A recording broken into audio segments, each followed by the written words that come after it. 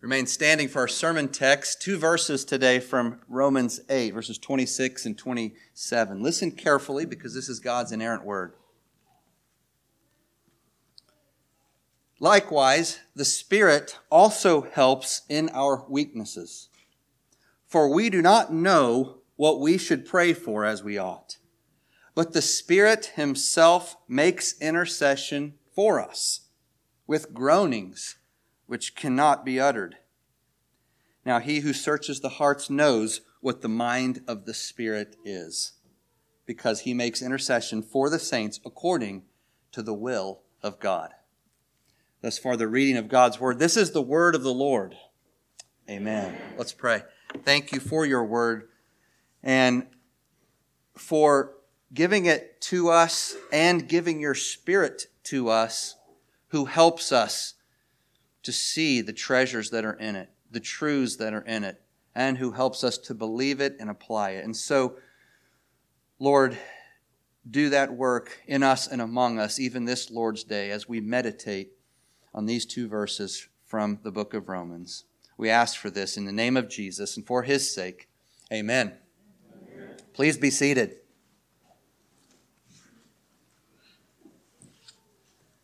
I love it when I'm surprised by just how well the hymns that we sing prepare us for the sermon, or sometimes if they're after the sermon, relate to the passage that we just read and preached on.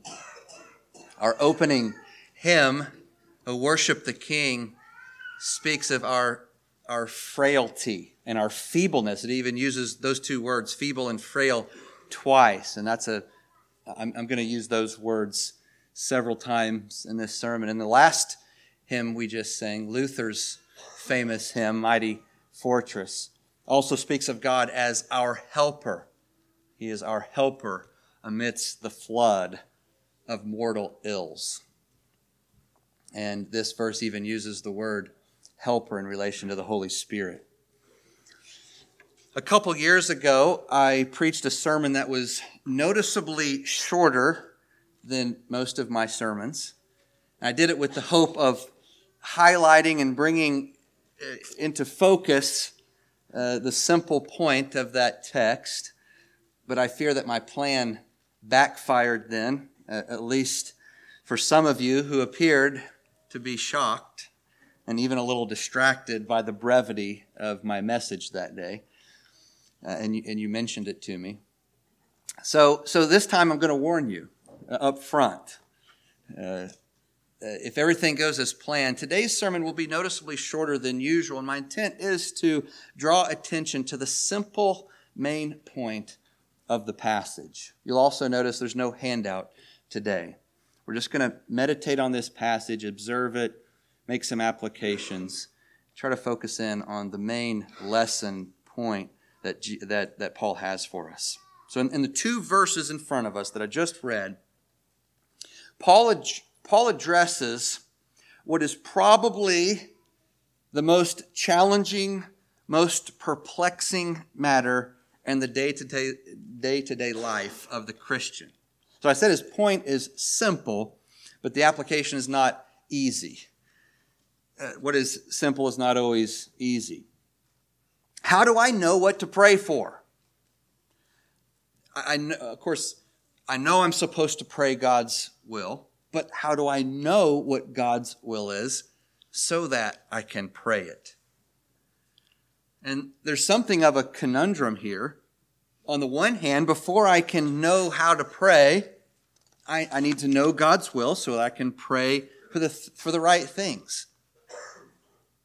On the other hand, paradoxically, how do I find out what God's will is? Well, I discover it through prayer, not apart from prayer, but in prayerful communion with God, through the prayerful reading of God's Word.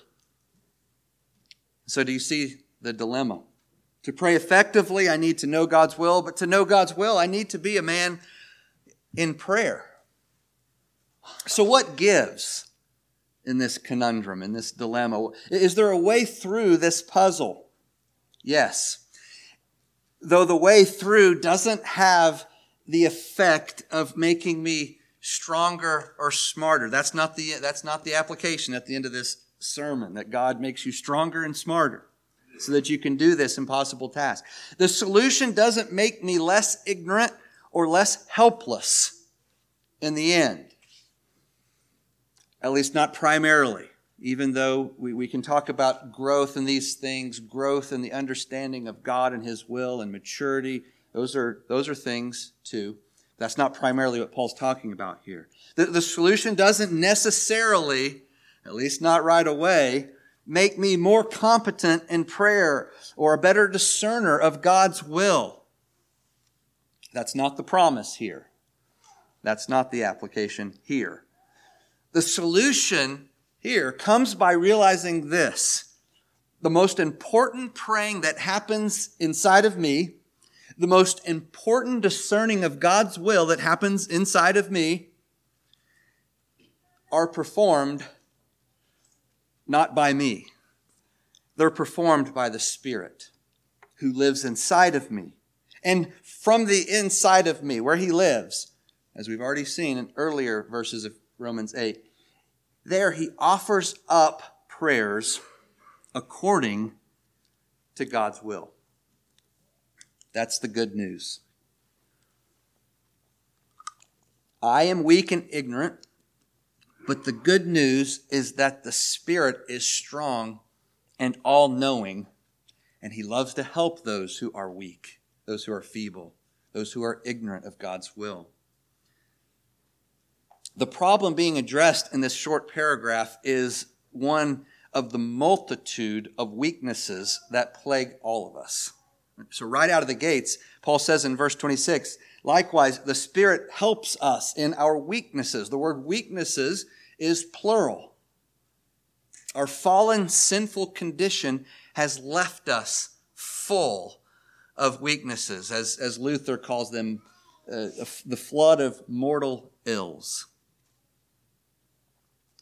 In the next sentence, Paul homes in on one particular weakness. He's not covering all the weaknesses today. He says, for we do not know what we ought to pray for.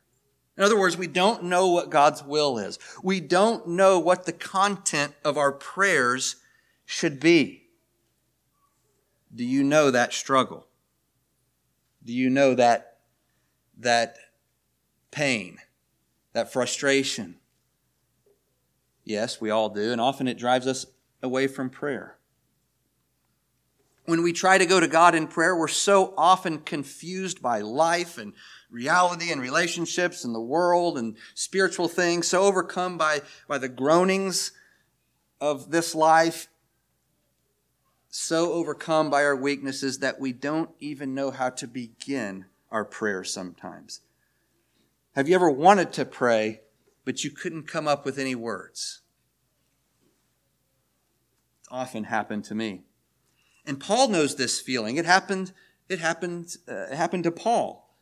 He's speaking from personal experience here. This is not the experience of weak Christians or something like that.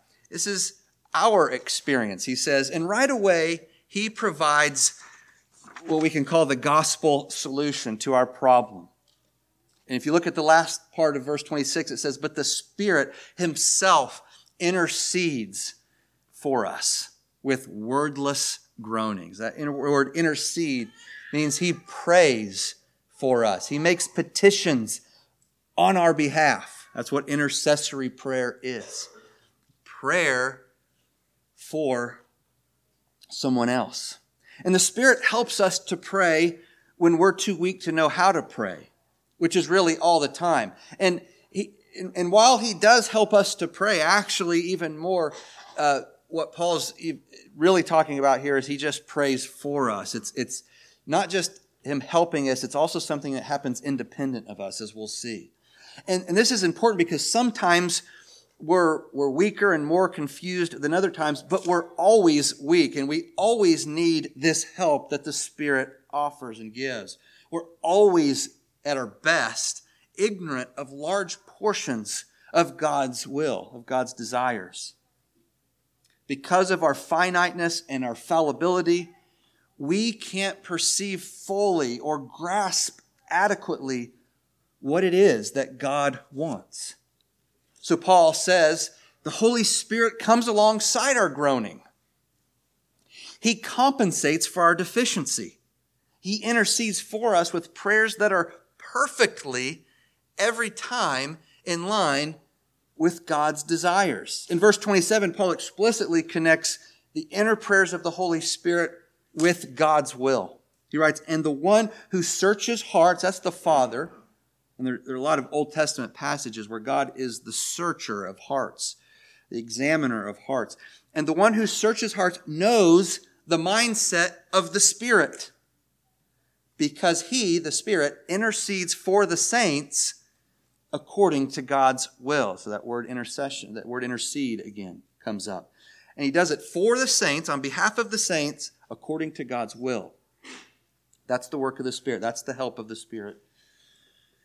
So that's an overview of the passage. Now let's go back to the beginning and walk through it, making some observations and applications along the way. Paul starts out by saying likewise.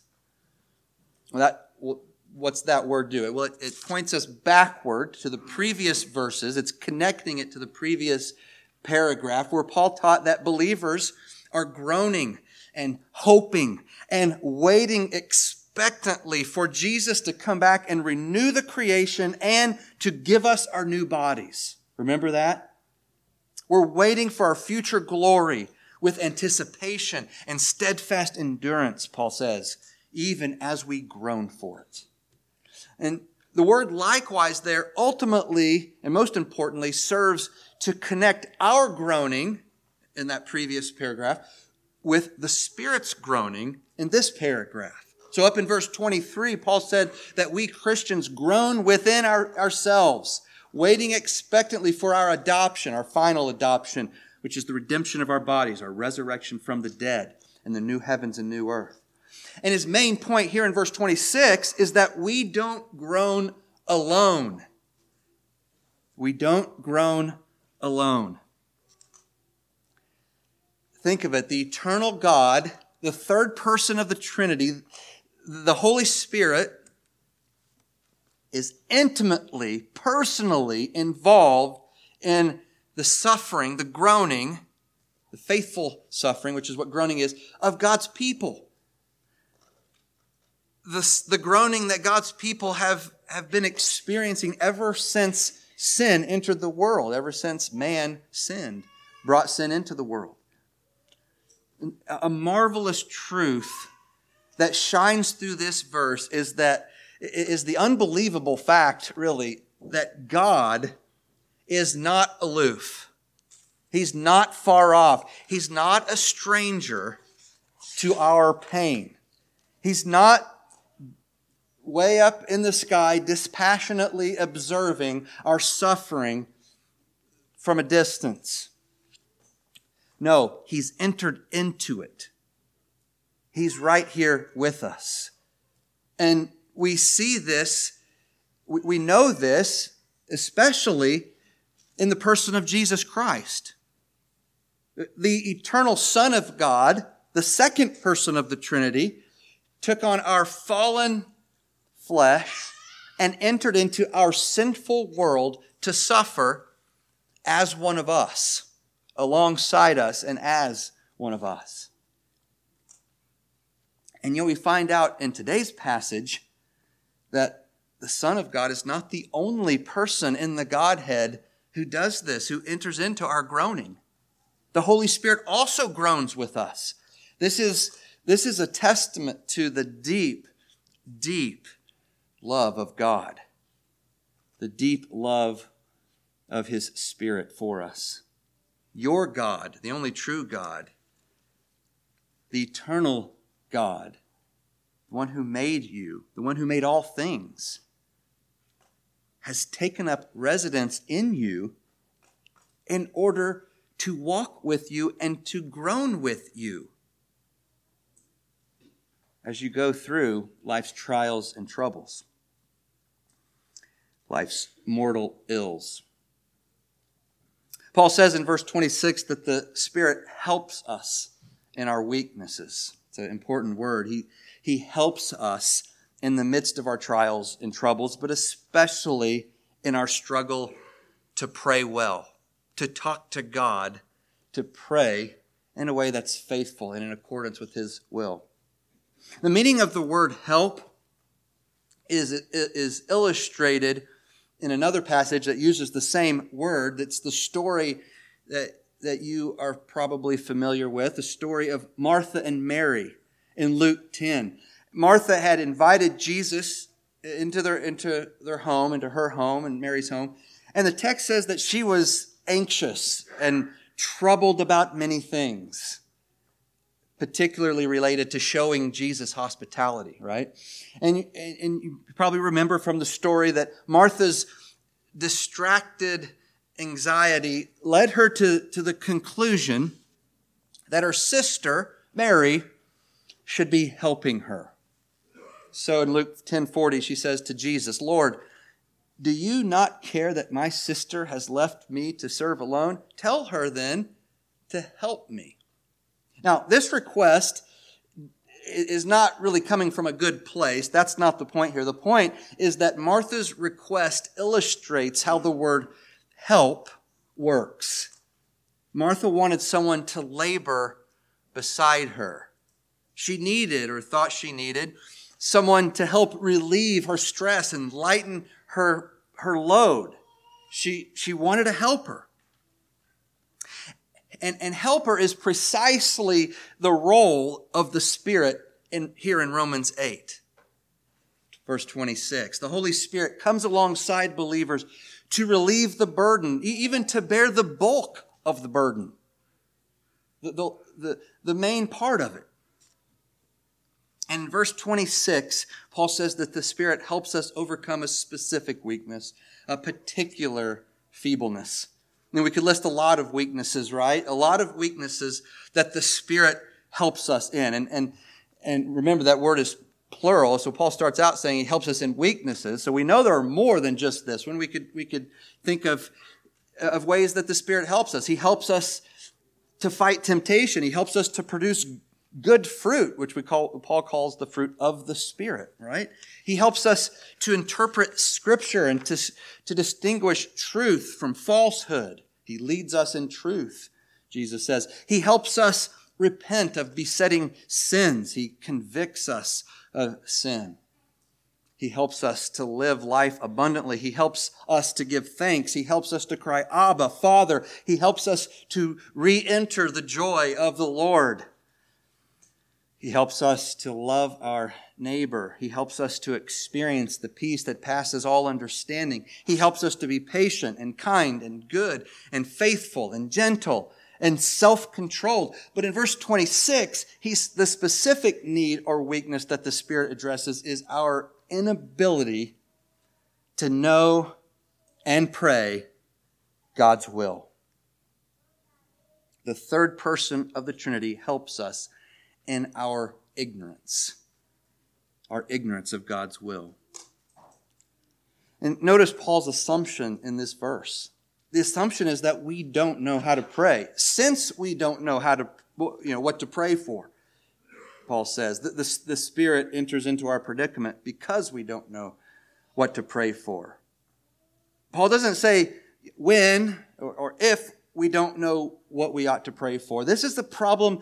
It's not a problem that comes and goes. It's a constant struggle, even at our best, for we do not know what we ought to pray for. It's a statement of fact.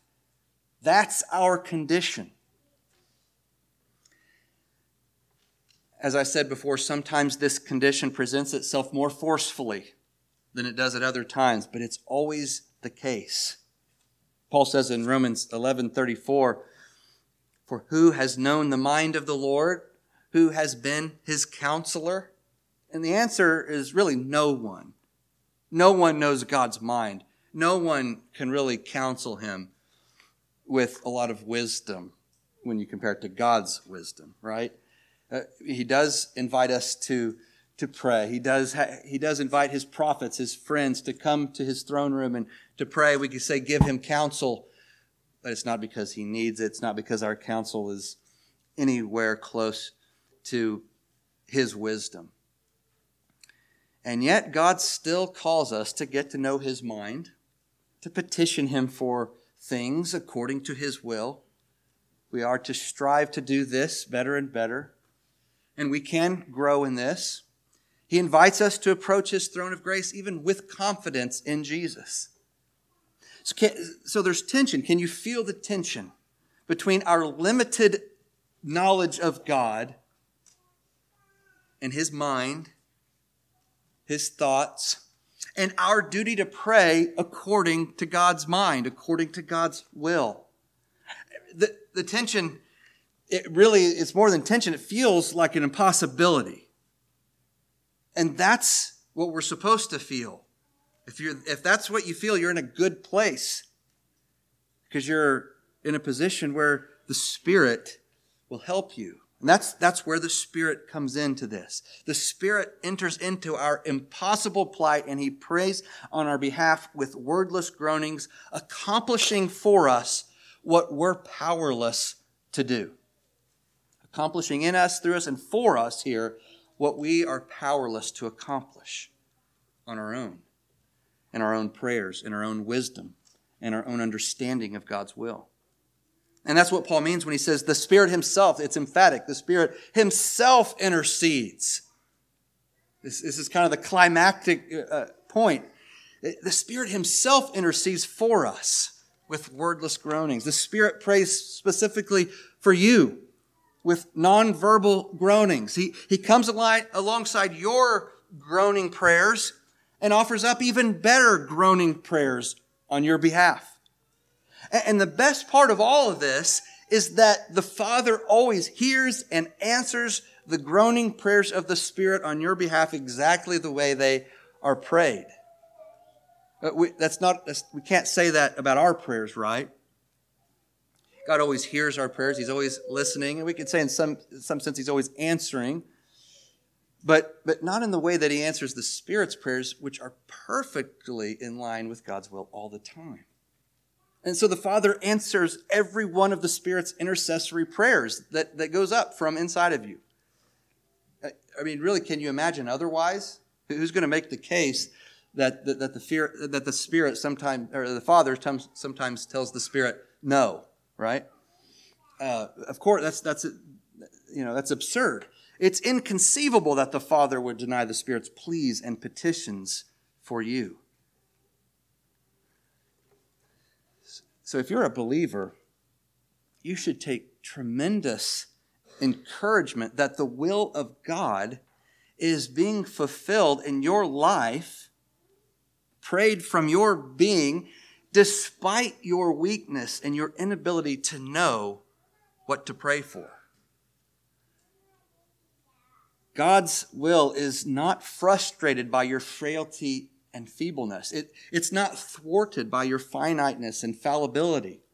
That's always there. Instead, God's will is fulfilled in you because the Spirit prays for you. And the Father always says yes to his prayers. Jumping ahead a little bit, Paul's teaching here fits very nicely with what comes next, what we're going to study next, which is that God works everything together for your good. He orchestrates all things so that they work out for your good, specifically so that you are conformed to the image of his Son. That's the first good thing that is mentioned right after that. So all things work together for your good. Well, what are we talking about here? Well, everything's going to work out so that you are conformed to the image of God's Son. So God's doing everything in your life to that end.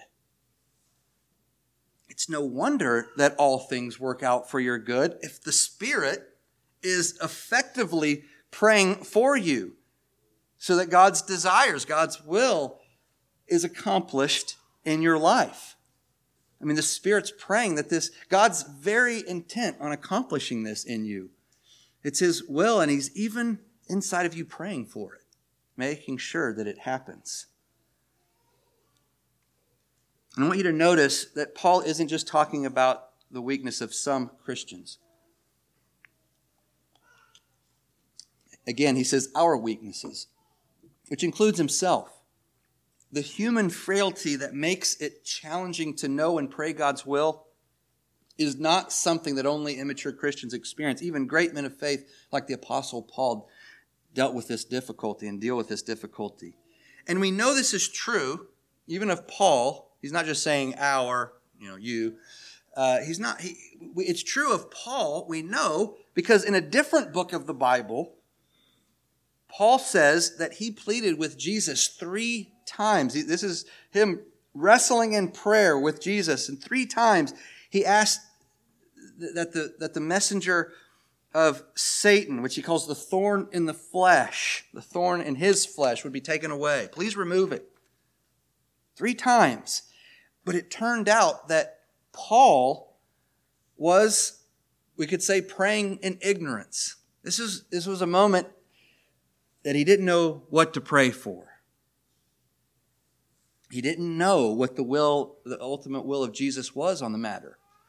Now, I think that prayer was still a fine prayer. It's not a sinful prayer. And I think we could even say God answered it. God used it, even that prayer, to shape Paul and to conform Paul to the image of Christ. And through that prayer, he came to a greater understanding of God's will.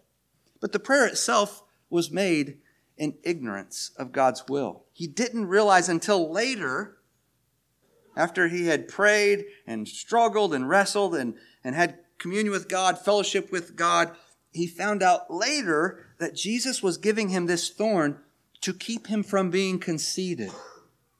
The thorn was designed to show Paul that the grace of Jesus is sufficient for Paul, to show him that the power of Jesus in Paul is made perfect, particularly in Paul's weaknesses, not in his strengths, not when he's strong. Fellow Christian, the power of Christ is made perfect in your weaknesses. That's primarily where the power of Christ is perfected, not in your strengths, not in your gifts, not in what you have to offer and what you bring to the table. That's not where the power of Christ is perfected. It's perfected in your weaknesses, including your weakness in prayer. Remember that, including your weakness in prayer. So we could even go back to Paul's situation there and say, even his weakness in prayer, not knowing what to pray for, not knowing what God's will is, even in the prayer itself, God's power, Christ's power, is being perfected in Paul. So it's a good thing he went to God in prayer, isn't it? It would have been wrong for him because he may have been unsure what he was praying for, didn't know if God was going to answer, to not pray that prayer, right? But he did. In his weakness, even in his weak prayer, God's power was made known and perfected in Paul. And the same is true for you in all of your weaknesses, particularly in your weakness in prayer. If you're a believer, your frailty, finiteness, fallibility, and feebleness are not ultimately liabilities. See, this is not a downer. When he talks about our weaknesses in the opening sentences, you're weak, you have a lot of weaknesses, you don't know how to pray. Well, that's not really a downer. It's not a liability. It's a setup for something far greater than anything we could ever offer or produce. In fact, they're not liabilities, our weaknesses, our frailty, all these things. They're actually, we could even say, requirements. They're prerequisites for being filled with the strength of God. Do you see how this works? The power of Christ isn't given to the capable, smart, and strong, and resourceful. It's bestowed on the weak. That's what we see over and over in Scripture and even in this passage. Verse 27 assures that the prayers of the Spirit are always answered. It assures us of this. Why? The last part of the verse. Because He, the Spirit, intercedes for the saints according to God's will. It literally just says according to God, which is a shorthand for according to God's will. What's going on in this verse? It's kind of hard to understand how the first part of verse 27 fits with the second part. There's a because there. Well, how is the second part because of the first part? There's a little bit of ambiguity there, but here's the point. The idea is that your heart, remember in the first part of the verse he says he searches hearts. Your heart, we've already seen, is the dwelling place of the Holy Spirit. And you go up just a few verses in Romans 8 to see that. This means that when God the Father searches hearts, when he searches your heart, as Paul says he does in verse 27, when God searches your heart, he finds the Holy Spirit living there. And there, in your heart, God the Father hears God the Spirit interceding for you with groanings that the Father understands perfectly. The Father knows the mindset of the Spirit, Paul says. He understands the mindset of the Spirit. What he's saying there is he understands what the Spirit is saying. He understands these groanings. You don't. I don't. But God the Father does. Because he knows the mindset of the Spirit. And they share the same mind. The Spirit knows the will of the Father because they share the same will. The Father knows the mind of the Spirit because they share the same mind.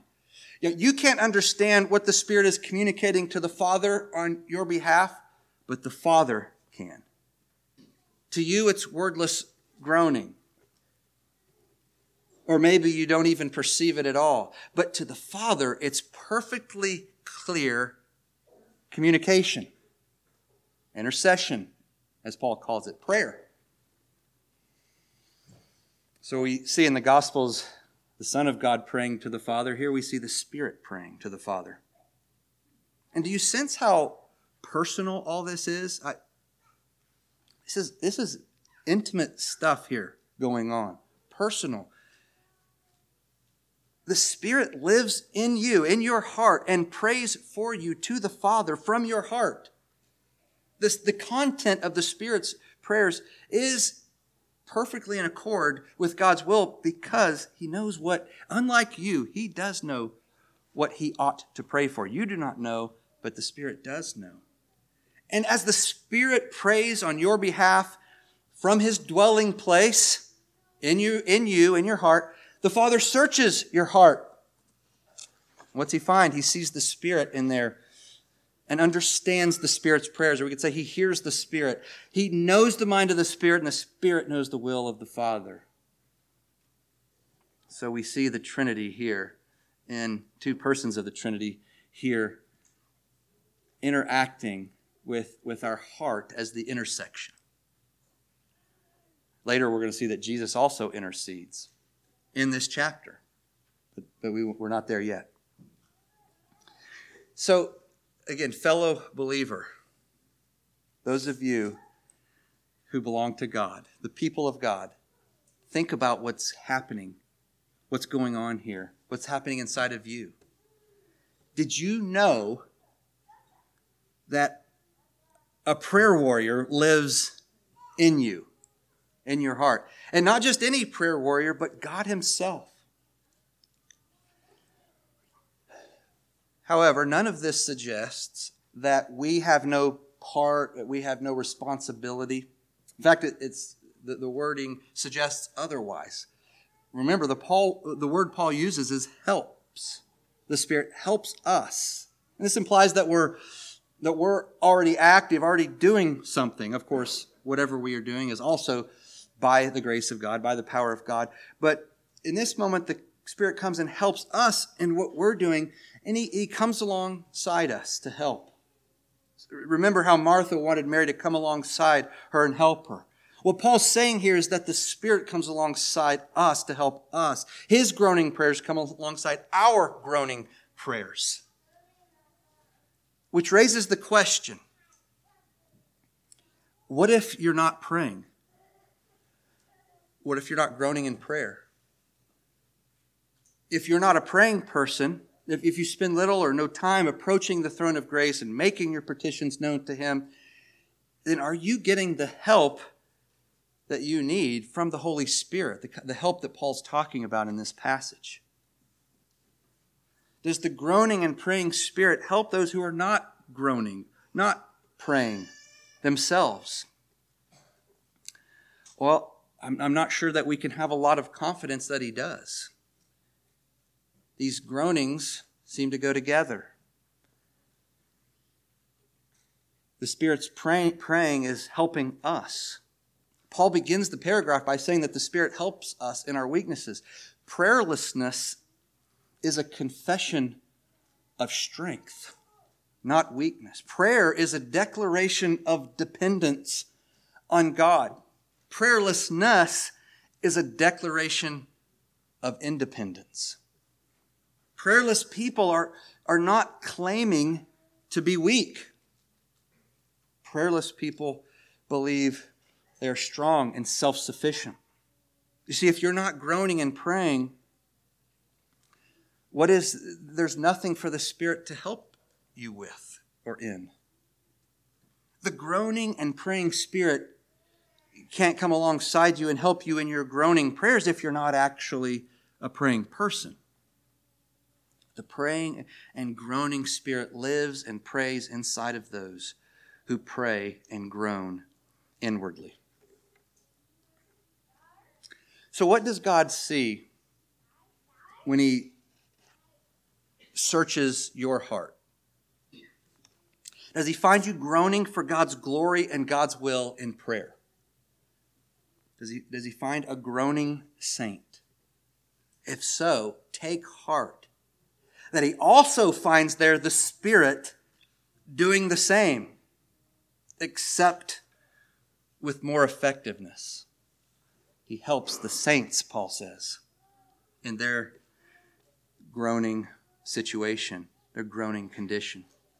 But what He does that is analogous to what you're doing is far more effective. So take heart. Take heart. And really, I think this provides the strongest motivation to prayer, strongest motivation to be a person of prayer that I know of, that I can think of. I'm not motivated to pray because I shouldn't be, because I'm confident that my prayers are articulate, well-informed, in line with God's will, mature in all these ways, lacking ignorance, full of knowledge. Hopefully I'm growing in that. That is a work of God in the saints, growing in those things. But I'm motivated to pray for I need to be motivated to pray for other reasons. I'm motivated to pray because when I offer up my weak prayers in faith, in humility, with fervency, the Spirit comes running to my help with sympathetic groanings and with far better prayers on my behalf. Is there any better motivation to pray? That when you do so, the Spirit helps and does a far better job. I think that's what happened with the Apostle Paul when he was praying in weakness. The Spirit came running to his aid, to his help. And eventually we see the Apostle Paul growing in his understanding of God's will as a result. I conclude with two very simple and short applications of these two verses. The first application is that praying is your privilege. And the second one is that, first, praying is your privilege. Scripture commands us to pray. For example, 1 Thessalonians 5:17, very short verse, pray continually, pray always. That's an imperative. But I wonder why we have to be ordered to commune regularly with the all-powerful, all-knowing, all-wise, saving, helping, keeping, loving, personal God of heaven and earth, who has made himself known to us and who has given us himself. Prayer is one of the great spiritual disciplines. But are you like me? Sometimes I wish that we didn't really need to see it as a discipline. I do. But do you consider the intimacy and fellowship with those you love really a discipline? Maybe in some ways. Our close relationships on earth involve a certain amount of duty and intentionality and thought and planning and consideration and all these things. And sometimes we have to discipline ourselves to do that, even with the people that we love the most. But mainly, we spend time with those we love because we want to. Because there's an inner desire. How much more should our fellowship with God be considered a privilege? Praying is difficult. That's the point here. Paul is not he's not naive about that reality. Praying is difficult in many ways, and we can even go further, and we're not very good at it. But it is your privilege, and it can become your pleasure. Second, helping you is the Spirit's pleasure. He doesn't really have to discipline himself the way we do. It's his pleasure right away and always to help you. God loves to help those who are weak and know it. The first beatitude is about being poor in spirit. Christ opens his Sermon on the Mount by saying, "Blessed are the poor in spirit. Blessed are the humble. Blessed are those who are weak and know it." The reality is that you don't know what you ought to pray for. You're not good at knowing God's will. So don't pretend otherwise. Don't try to, put on some kind of facade and fool others. You don't, I don't, Paul didn't. But the Holy Spirit knows exactly what to pray for. And He lives in you to help you in your frail, finite, feeble, and fallible condition. His pleasure is to help you, and He helps you most perhaps when you're engaging in the privilege of groaning prayer. Let's pray and ask for God's help in doing these things and ask for the Spirit's help. Father, we thank you for your word, and we thank you for how it reveals your love for us, your presence with us, your care for us, and your help for us. And we need your help to know how to pray your will. And we need the Spirit's help because we are always weak in this endeavor. We never know very well how to pray. And so we pray that even today, even now, in this corporate prayer service, even this week, as we go to you in prayer, that you would send your Spirit to help us and to groan with us, to pray for us according to your will. Accomplish your good purposes, we pray, for Christ's sake. Amen.